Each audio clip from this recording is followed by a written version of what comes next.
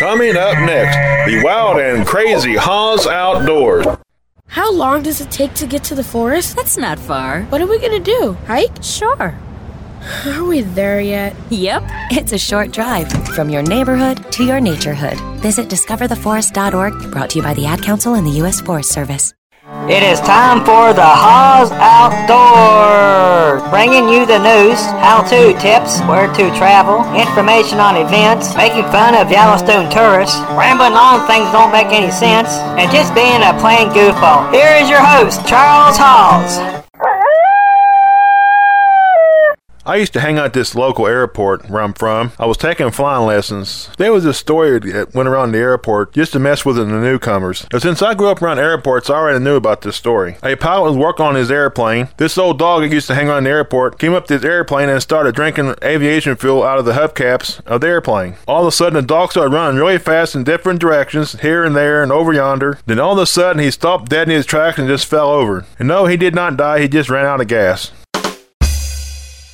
Growing up in the outdoors can give us all kinds of fond memories. My family used to go on vacations every year to different places. We always made sure that there was good fishing in them locations. One particular place we used to go to, called Atlantic Beach down in North Carolina, we used to go shark and bluefish fishing. It wasn't the real big sharks, it was the little sand shark that hang around on the beach. One day my brother and I was down on the beach fishing and I happened to catch a little sand shark about 18 inches. My brother's off at a distance yelling what kind of fish is, and I was holding up and showing it to him. After trying to show it to him about 3 or 4 times, he hollered out, "I can't see it." I yelled shark real loud. Now this was the time during when all them Jaws movies was coming out to the theaters. A lot of people were swimming and everybody came up out of the water. It looked like a marathon in the water trying to get up on the beach. After everybody came out of the water and was standing on the beach, there were some people looking around and couldn't figure what was going on. And someone said, "Where's the shark at?" And I said, "Right here." I said, "I yelled at my brother what kind of fish I caught." Everybody chuckled and got back in the water. We used to fish on the beach almost the whole entire time we're there. Around noon when the tide was low, we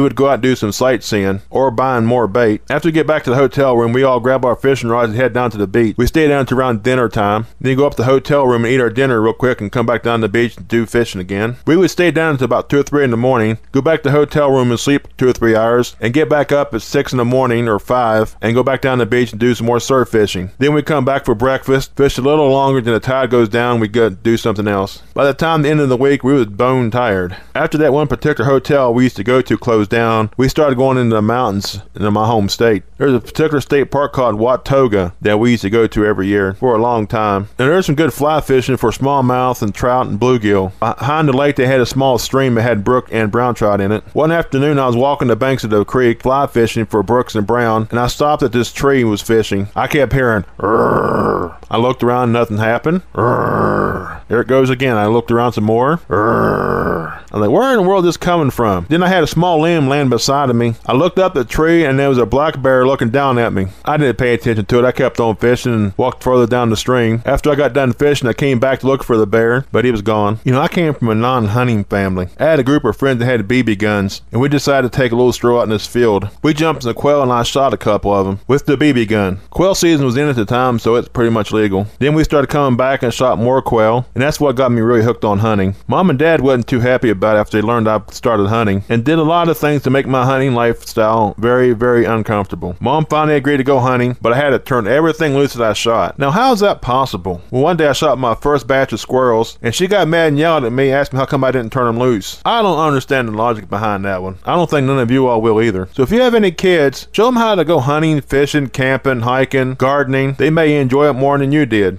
I was going to go fly fishing this past weekend. It started raining Thursday evening and continued on through the weekend. The Muscle Shoals River is starting to go out of its bank. Here it is in the middle of May. I wake up in the morning and we have snow on the ground. Now some of you listeners east of the Mississippi River, this is kind of normal for us for this time of the year. Actually, we have snow any time of the year. Last year on 4th of July weekend, it was a pouring down the snow in the crazy mountains. One time I went to a ski resort just outside of Bozeman during the summertime. They still had snow on the ground, and I saw a woman skiing wearing a pair of spandex shorts. I couldn't pass it up. I had to get some pictures of that. I showed it to my first mistake when I was married to her, and she couldn't hardly believe her eyes either. There was 7 inches of snow on the ground that day, and that was the first week of August. I wish I was a songwriter. I'd write a song called White Summer, and it'll go something like this. I'm dreaming of a white summer Just like the ones we have in Montana. I know. My voice sounds pathetic when I'm singing. Speaking of that, when I was in school, they wouldn't let me sing the national anthem. I sung so bad. One of my friends from back east asked me, what's the weather like during the summer? I said, well, we don't pack away our winter clothes if that's what you're talking about. Even some of our trout streams stay cold during the summer. Some of the streams are so cold in the summer, if you fall in, you start screaming like a little girl. But if you're a woman, you start screaming like a crazy woman. Calving season's starting to wind down here. That is one job I would never have. I just can't think of sticking my hands in a cow's just to pull out a calf. No one can pay me enough money to do a job like that. I'd rather sit here on the radio and just gab away. I'm more good at that than anything. It's getting that time again. All the Yellowstone tourists will be out and making fools of themselves again. I've actually witnessed some of the people in the park. Like, for instance, I seen this woman from Italy. She was trying to feed a grizzly a peanut butter jelly sandwich. Now, what kind of a moron that would do something like that? I was standing beside of her, and she was going, come here, little bear.